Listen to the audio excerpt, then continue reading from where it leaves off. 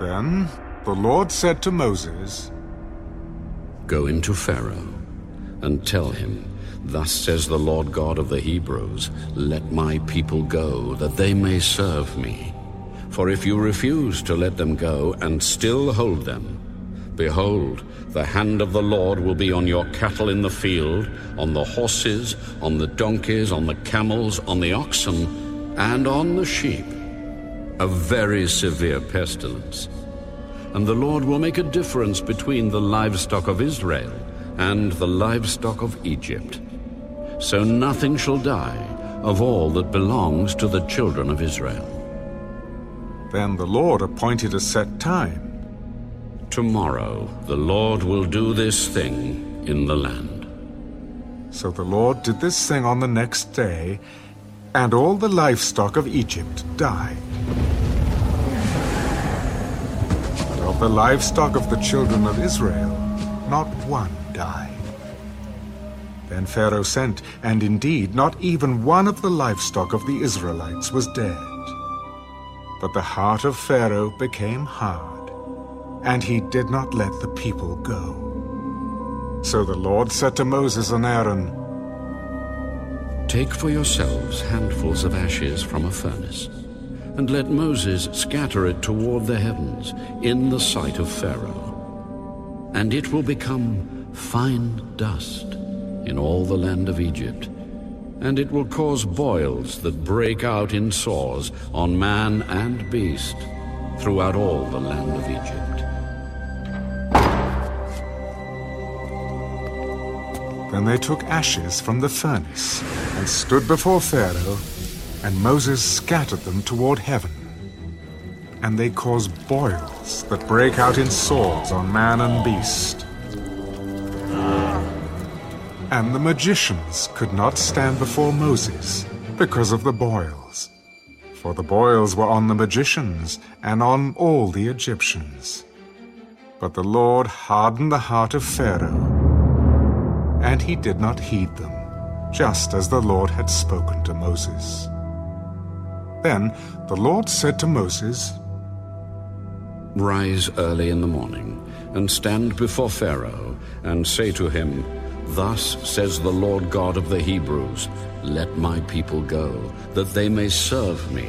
For at this time I will send all my plagues to your very heart, and on your servants and on your people, that you may know that there is none like me in all the earth.' Now if I had stretched out my hand and struck you and your people with pestilence, then you would have been cut off from the earth. But indeed, for this purpose I have raised you up, that I may show my power in you, and that my name may be declared in all the earth. As yet you exalt yourself against my people, in that you will not let them go. Behold, tomorrow about this time I will cause very heavy hail to rain down, such as has not been in Egypt since its founding, until now. Therefore send now, and gather your livestock, and all that you have in the field, for the hail shall come down on every man and every animal which is found in the field, and is not brought home, and they shall die." He who feared the word of the Lord among the servants of Pharaoh made his servants and his livestock flee to the houses. But he who did not regard the word of the Lord left his servants and his livestock in the field.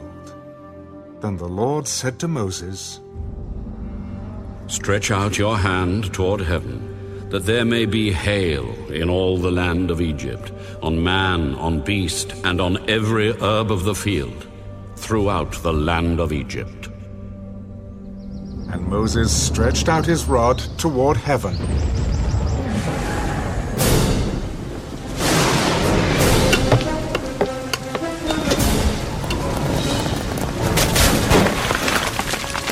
The Lord sent thunder and hail, and fire darted to the ground.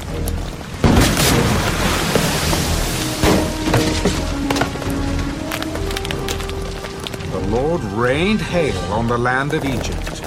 So there was hail, and fire mingled with the hail, so very heavy that there was none like it in all the land of Egypt since it became a nation. The hail struck throughout the whole land of Egypt, all that was in the field, both man and beast, and the hail struck every herb of the field, and broke every tree of the field. Only in the land of Goshen, where the children of Israel were, there was no hail.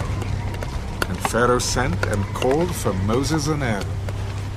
I have sinned this time. The Lord is righteous, and my people and I are wicked. Entreat the Lord, that there may be no more mighty thundering in hell, for it is enough. I will let you go. You shall stay no longer. As soon as I have gone out of the city, I will spread out my hands to the Lord. The thunder will cease, and there will be no more hail, that you may know that the earth is the Lord's. But as for you and your servants, I know that you will not yet fear the Lord God. Now the flax and the barley were struck, for the barley was in the head, and the flax was in bud. But the wheat and the spelt were not struck, for they are late crops. So Moses went out of the city from Pharaoh and spread out his hands to the Lord.